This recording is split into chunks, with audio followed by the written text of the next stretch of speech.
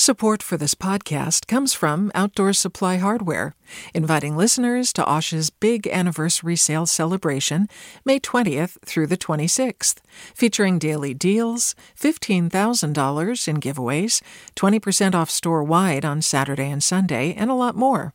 Learn more at osh.com. From KQED.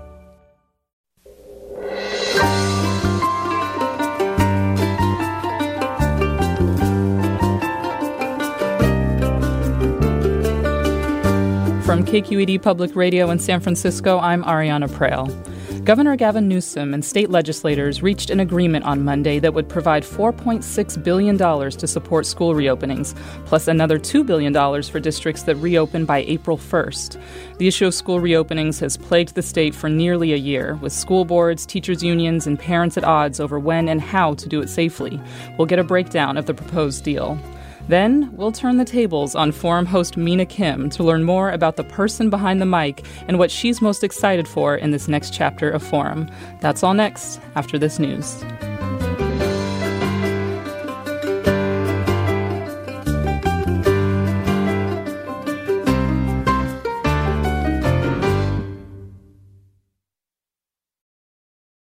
Hello and welcome to Forum. I'm Ariana Prael.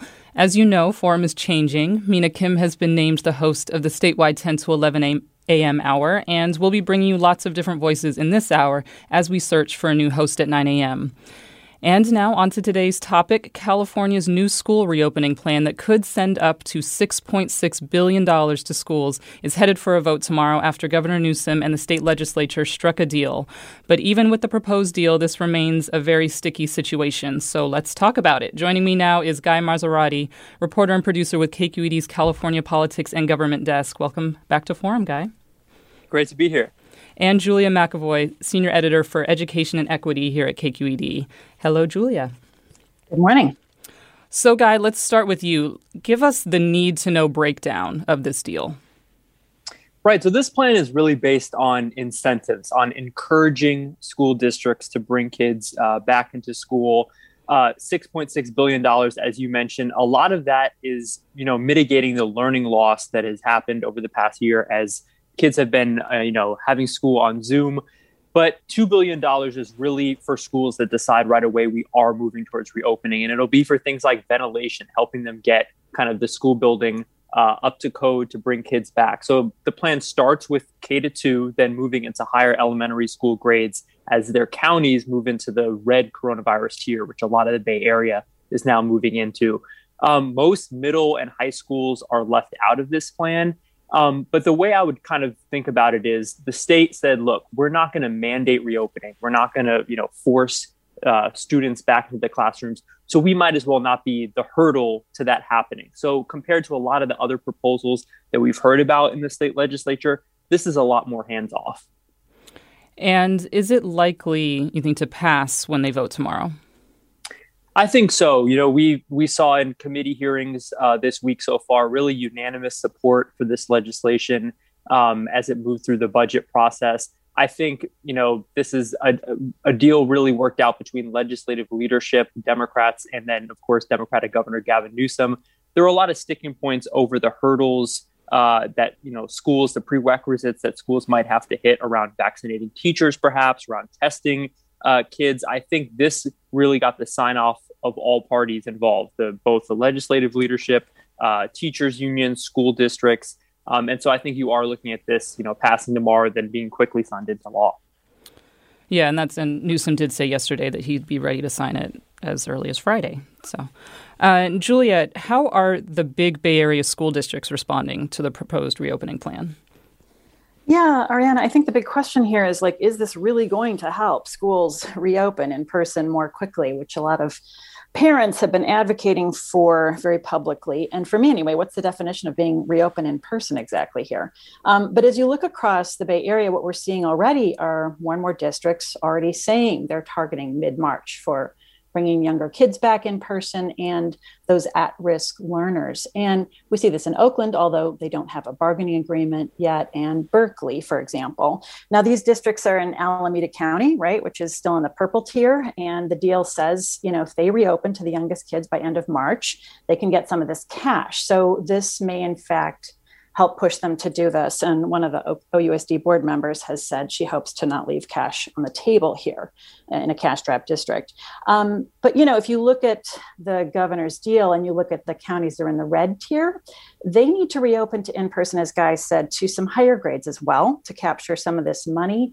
And we just saw Santa Clara, San Francisco, and Napa move into that red tier, joining San Mateo and Marin, which brings us to San Francisco, right, where the district has already been on the hot seat to move faster. The city attorney has filed a lawsuit there, and they have no dates at all yet to reopen. The superintendent, Vincent Matthews, has said this deal isn't going to help them achieve that goal. He says there's still too much to do for them to meet the deadline of April 1st. They still have no labor agreement. Their building sites haven't been inspected or signed off on yet by the County Department of Health.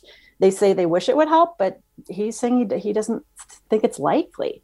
And I do think it's interesting, Ariana, to take a look at San Jose, because what's happening there is the San Jose Unified District, which has already got a labor agreement in hand, and it's set to reopen April 24th to all grades. When the county moves into the orange tier. And what they're saying there is that the governor's deal is not going to change their plans. They have, the woman there, Jennifer Maddox, who's the spokesperson, she said, look, we've got a model working relationship with our labor unions. We already have an agreement, and we're not going to go back on that, even for a few $1 million in incentive money. So in the long run, when working with their teachers, they don't see this as being worth it. They're sticking with their plan.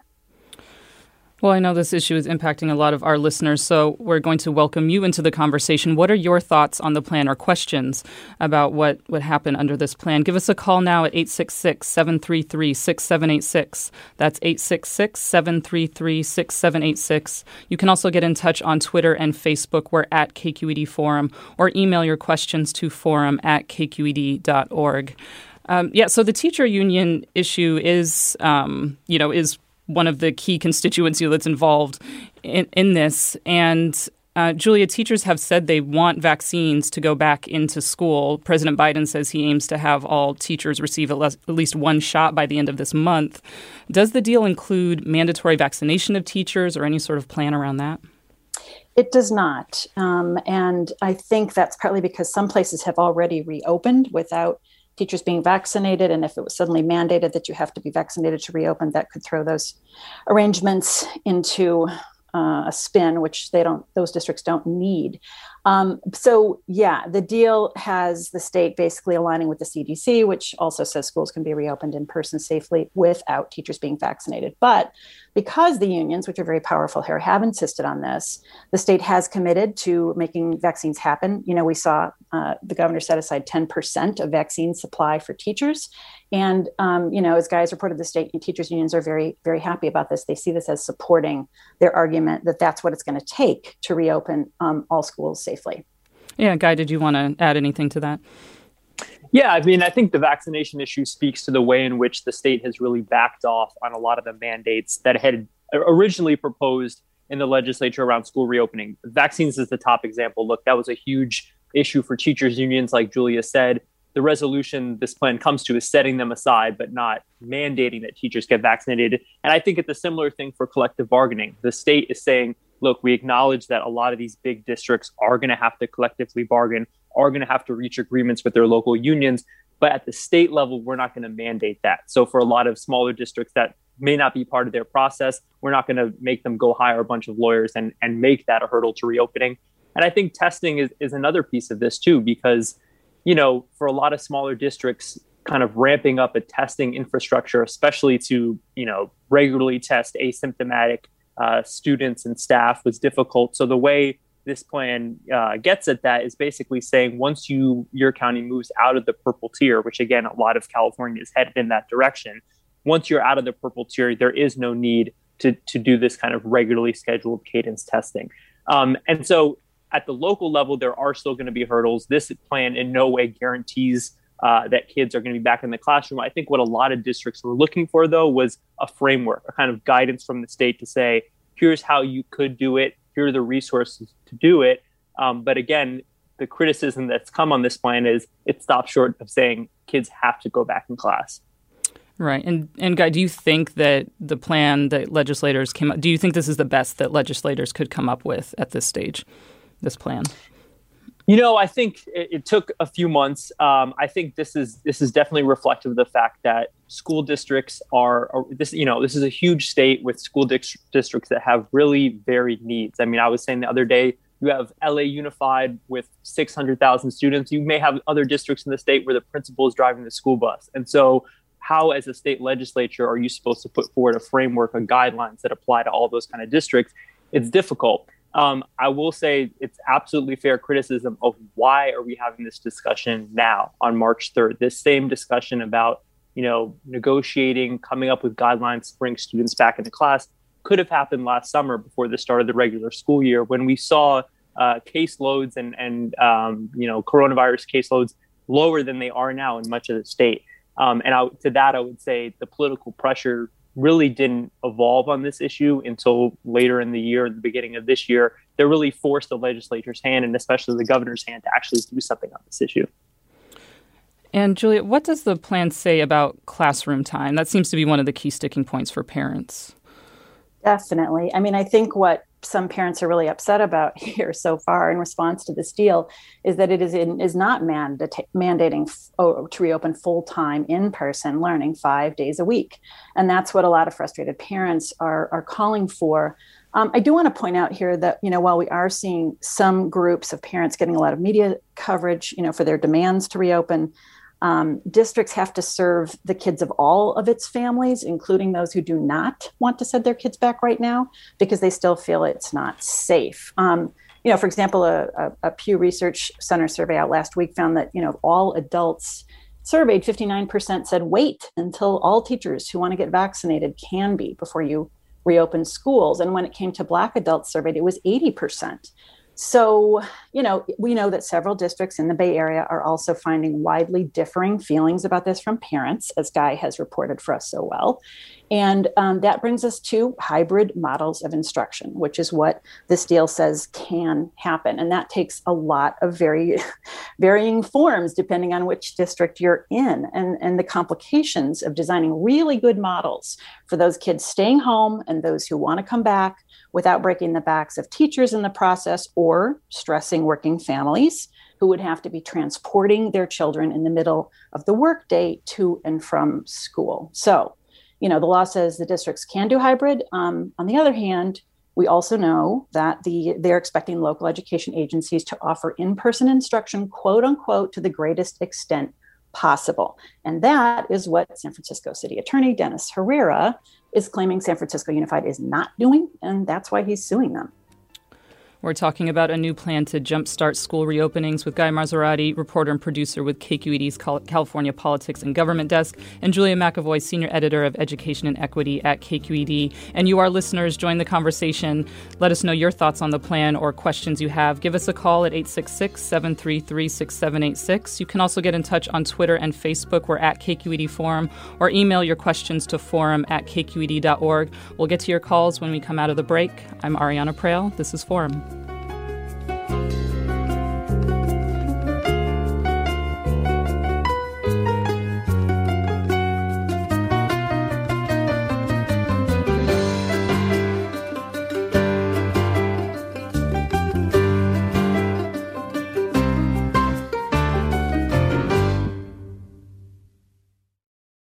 Support for Forum comes from San Francisco Opera. Set 10 years after a school shooting, the critically acclaimed opera Innocence takes us into a complex emotional journey where our understanding of innocence and guilt is constantly upended. Kaya Sariaho's ethereal score collapses the past into the present as a community of survivors grapple with how to move forward. Don't miss the highly anticipated American premiere of Innocence, June 1st through 21st. Learn more at sfopera.com. Welcome back to Forum. I'm Ariana Prael. We're talking about a new plan to jumpstart school reopenings with Guy Marzorati of KQED's California Politics and Government Desk, and Julia McEvoy, Senior Editor of Education and Equity at KQED. Now let's go to a caller, Shailene in Berkeley. You're on. Means that we will continue in this direction. And hello, Shailene. Hello. Hi. Yes. What's your comment or question? Hi, my name is Celine. I'm a parent in Berkeley. I'm calling because, I heard the reference that this bill was agreed on by all parties and specifically district leadership and teachers. But I think what strikes me is that parents and students are not part of that discussion. They're a key part of what makes schools work, and they are a huge part of who schools impact and these decisions impact. And it feels like parents and kids are really not part of the discussion of how to make this work. We're trying to speak, but it doesn't often feel like people are listening. And then my second point was simply that this bill does not mandate full-time in-person instruction for children who are failing in virtual schools or for the children of essential workers for whom the hybrid models really increase infectious risk because they have to have their kids in full-time care. Well, thank you for sharing those comments. Guy, do you want to speak to maybe, who was at the table or informing legislators to kind of clarify, who was at the table, who wasn't? Well, I think Shailene raises a great point in the sense that lawmakers are really struggling with that exact question. What do parents want? And I think both the public polling and the district survey data is all over the place. You can find public polling that says, parents have a deep understanding of how distance learning is failing their children, while at the same time, the same poll might say there are concerns, there are safety concerns, people are hesitant to send their kids back.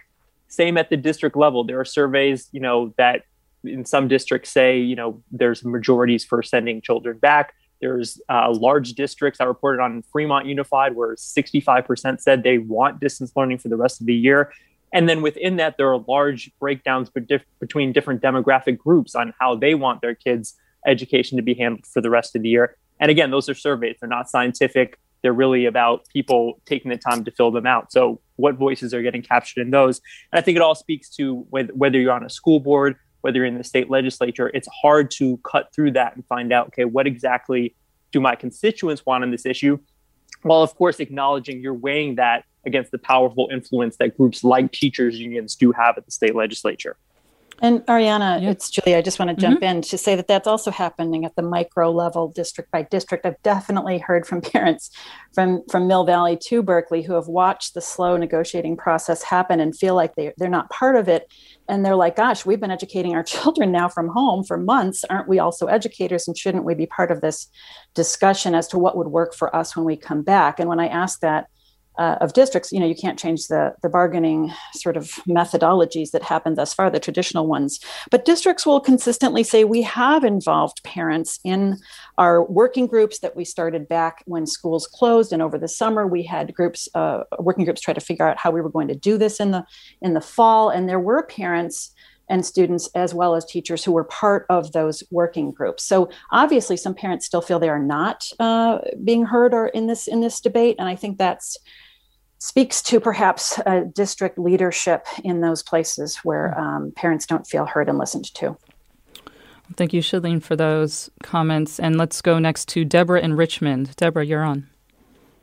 Yeah, hi. I'd like to open the discussion to talk about any kind of special needs students that are being failed by distance learning. I have two daughters in fourth grade and in kindergarten in Richmond Public School that have a high-functioning autism, and Zoom has been a sensory nightmare for them. It is loud. There's a ton of stimuli.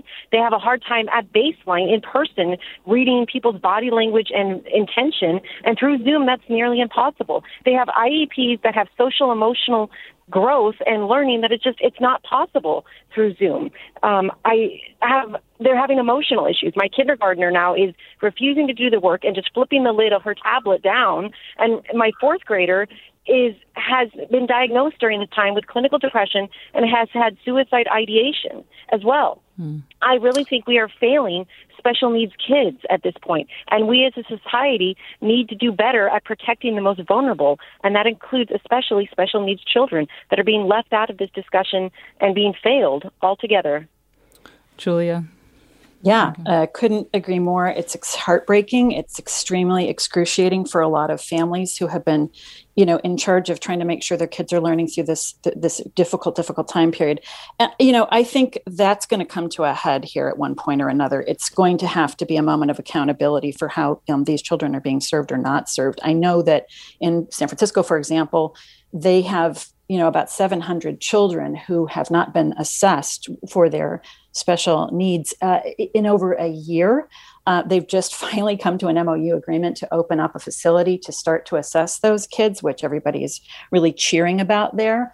And I will say from the teacher's perspective, who work with children who have special education needs or education needs that need special attention, they are saying, look, we need to be in close contact with our students in person when they do come back. And our kids are not going to be good at keeping masks on. We have to wipe up after them sometimes as we help them do things in the course of the day. And we're going to be super close to those kids.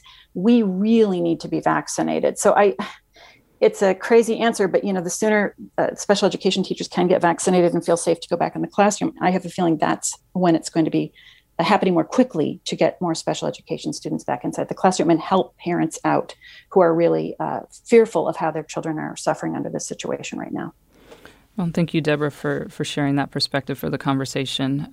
Go to a couple comments. Guy, I'll go to you on these. Barbara writes, our school district in Moraga is open in person 2 days a week for less than 3 hours a day. This is not reopening schools. This is accommodating teachers and unions that just don't want to go back teaching full time till the end of the pandemic. Newsom failed us. And this listener tweets, how did we get to a point where teacher unions can veto public health recommendations? How do we move past this? So again, some of just the political tensions that are there. What are your responses to those? Right. Well, and I would say, to the first comment, that is a big, thing that's missing in this plan is there really is no details about how districts have to bring kids back as far as hours and timing of instruction, right? This money is available to districts as long as they reopen their doors. And they don't have to set aside a minimum number of hours or, bring kids back for a certain amount of time. That was, questions that were posed to the governor when he unveiled this plan of, are you worried about districts in a sense, perhaps gaming this, bringing back kids for the least amount of time, feasible, but still being able to recoup some of this money. And I think that definitely is a concern. We're going to have to see as, this plan rolls out in the next month, if that's something that actually happens in districts, doing the bare minimum, but still getting this kind of state funding. Again, we're talking about a new plan to jumpstart school reopenings with Guy Maserati, reporter and producer with KQED's California Politics and Government Desk, and Julia McEvoy, senior editor of Education and Equity at KQED. And you, our listeners, give us a call with your thoughts, questions about the plan. You can give us a call at 866-733-6786. That's 866-733-6786. And you can also get in touch on Twitter and Facebook. We're at KQED Forum, or email your questions to forum@kqed.org. And Julie, I'm going to go to you with this comment. Mari writes, there are 2 school districts in Contra Costa, West Contra Costa and the rest of the county. Reporting on school reopening consistently omits any mention of Contra Costa County. Can we please have an update on our schools as well? Yeah, again, what happens is district by district, things are happening at different pacings. So in Mount Diablo Unified, for example, the superintendent there, Adam Clark, he thinks that this reopening target for them will be around mid-March to early April. They're still working on a labor agreement to finalize that situation. And he's glad that this deal is providing, more consistent guidance on some of the issues that have been the sticking points between school districts and their labor partners. He specifically mentioned being glad that the testing of students was not going to be on the table here anymore. And I think over in Richmond, Matt Duffy, who's superintendent there in the Richmond district of West Contra Costa County there, he's saying, he just hopes this they're meeting on Friday to decide whether or not they're going to come back and how they're going to come back. They're still negotiating as well. And he's looking to make that happen if possible. He would like to make that happen, but he's got to figure it out with his labor partners as well. And he's hoping what this happens is create some momentum among various districts who can make it happen more quickly, and that might spur other districts to jump on board as well in the county. All right, let's go to another caller. Chris in Berkeley, you're on. Good morning. Thank you for taking my call. I appreciate it very much. I of course, have been listening to the conversation quite closely. I'm a special education teacher in the East Bay. I'm also a parent of children in that same district. And I just heard your conversation with a mom from Richmond, I think it was, who had some daughters quite young, fourth grade or maybe even younger, who have been assessed and identified as having, more significant support needs, quite significant from what she described. It's very challenging for us as teachers. I think already in a time where teachers, certainly as compared to my youth, where teachers were held in the highest regards, in my household at any rate, where teachers already have not been, as far as I can tell, getting the respect that they deserve for being the professionals that they are. We understand how hard this is for everybody. It really is quite hurtful to hear teachers being vilified and demonized to the point where you've got these folks like these guerrilla moms in Berkeley stalking the union president there and his little girl when he's just trying to get her dropped off at daycare, which I think to compare that to public school and the issues there, it's apples and oranges. But, we're all struggling too. And I can say for myself, I've been really busting my behind trying to do everything I can. I mean, I lose sleep over kids making progress that I served 15 years ago in my special education classrooms. And so, as much as we completely understand and appreciate the struggles that parents are having right now, we're having them too. We're struggling too. My own family's fallen apart while I'm trying to hold up the families that I support, the children and the families in my care. And so it's really hard and hurtful to hear these very broad brush blanket statements being made that are throwing us all into the bus. I don't know what the circumstances are for that mom in her district. Trust me, my heart absolutely breaks for her when I hear her and then her discussions of her struggles. But man, it's really hard to try to get my family going every day and then get up and try to serve these families every day. And you see the comments and the vitriol and just the what's being thrown at us about how we teachers are just, sitting on our laurels, collecting our huge paychecks. I don't know what world these folks are living in. I definitely didn't get into teaching for the big bucks. Yeah. I'm here to serve these families and their children.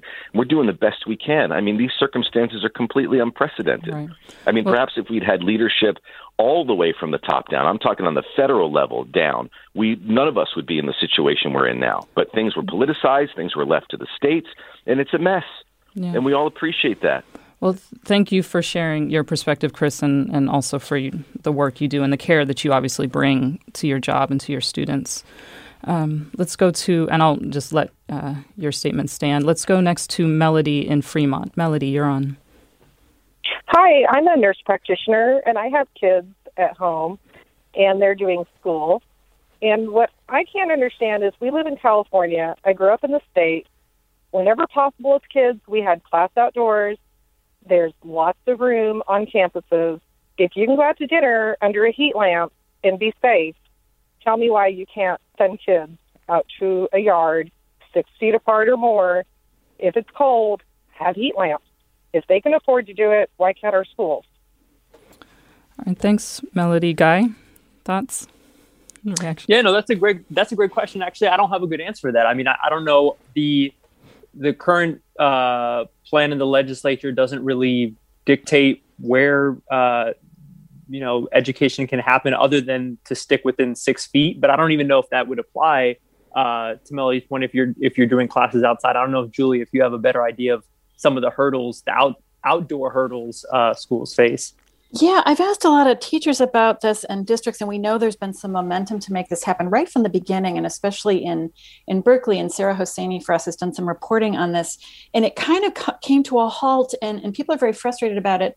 And it has something to do with, I think it's the logistics of how to move classrooms outside, and I don't know the details of that, but it does seem like a very logical move. I did talk to teachers at schools in South San Francisco who said that on their campus, they don't even have enough room outside to move kids outside.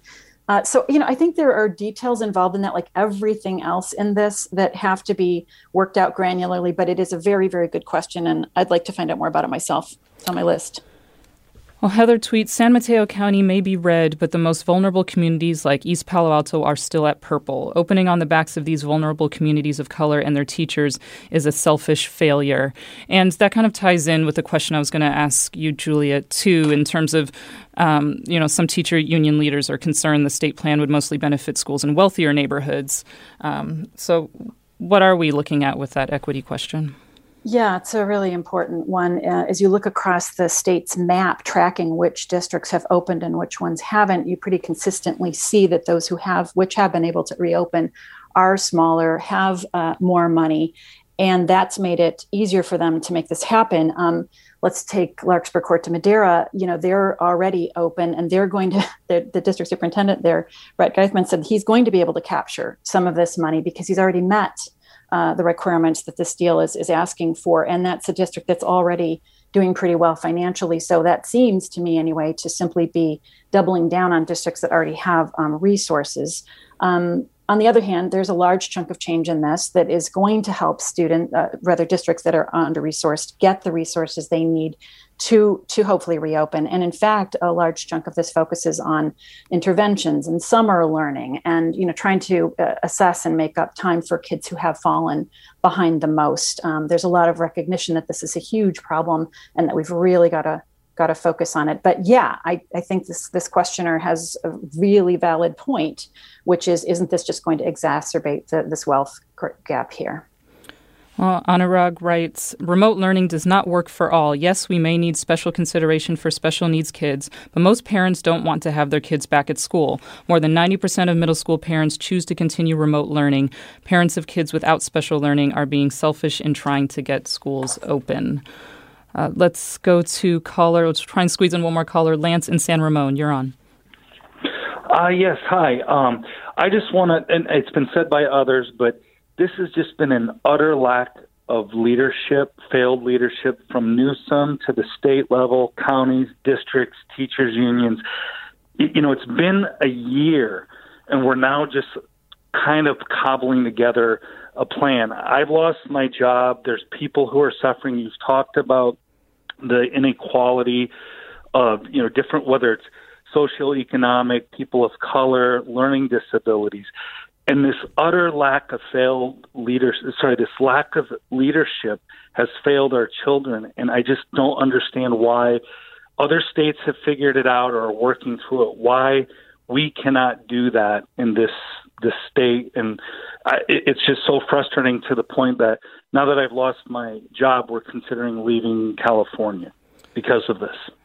I'm sorry to hear about your circumstance, Lance, and thanks for sharing your perspective. And I also just want to add a note that producers letting me know that and Guy, you've reported on this with regards to Anurag's comment that I wrote in terms of the polling, in terms of where middle school parents stand, that you've reported that polling is kind of all over the place. So we need to take some of that with a grain of salt. We just have about 30 seconds, but yeah, if you have any final thoughts on that.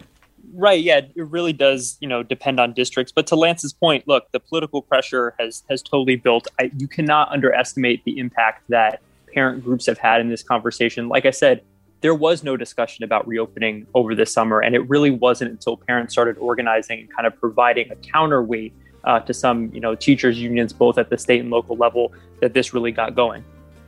Well, thank you to Guy Marzorati with KQED's California Politics and Government Desk and Julia McAvoy, Senior Editor of Education and Equity at KQED. Always super informative. Thanks for coming on Forum. Great to be with you. Thanks so much. Thanks. We'll have more Forum up next with a familiar voice to the Forum family. More after the break. I'm Ariana Proehl.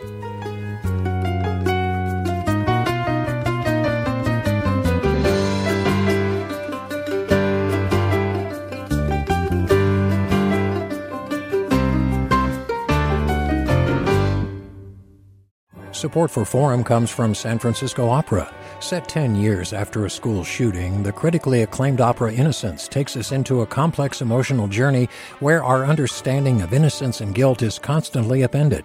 Kaya Sariaho's ethereal score collapses the past into the present as a community of survivors grapple with how to move forward. Don't miss the highly anticipated American premiere of Innocence, June 1st through 21st. Learn more at sfopera.com. We've all got those parts of our house where the internet just won't go. Well, if you had wall-to-wall Wi-Fi from Xfinity, you could worry less about dead spots. Because with wall-to-wall Wi-Fi from Xfinity, you get fast speeds, reliable connection in every room, and power for all of your devices, even when everyone's online. That's wall-to-wall Wi-Fi only with Xfinity. Restrictions apply, not available in all areas. Actual speeds vary. All over the country, we need to improve reading in Wisconsin. Schools are changing the way they teach reading. I'm calling for a renewed focus on literacy. We have gotten this wrong in New York and all across the nation. And it's happening because of a podcast. I think your podcast has changed my life. And I'm going to share this podcast with everyone I meet. Sold a Story investigates how teaching kids to read went wrong. New episodes of Sold a Story are available now.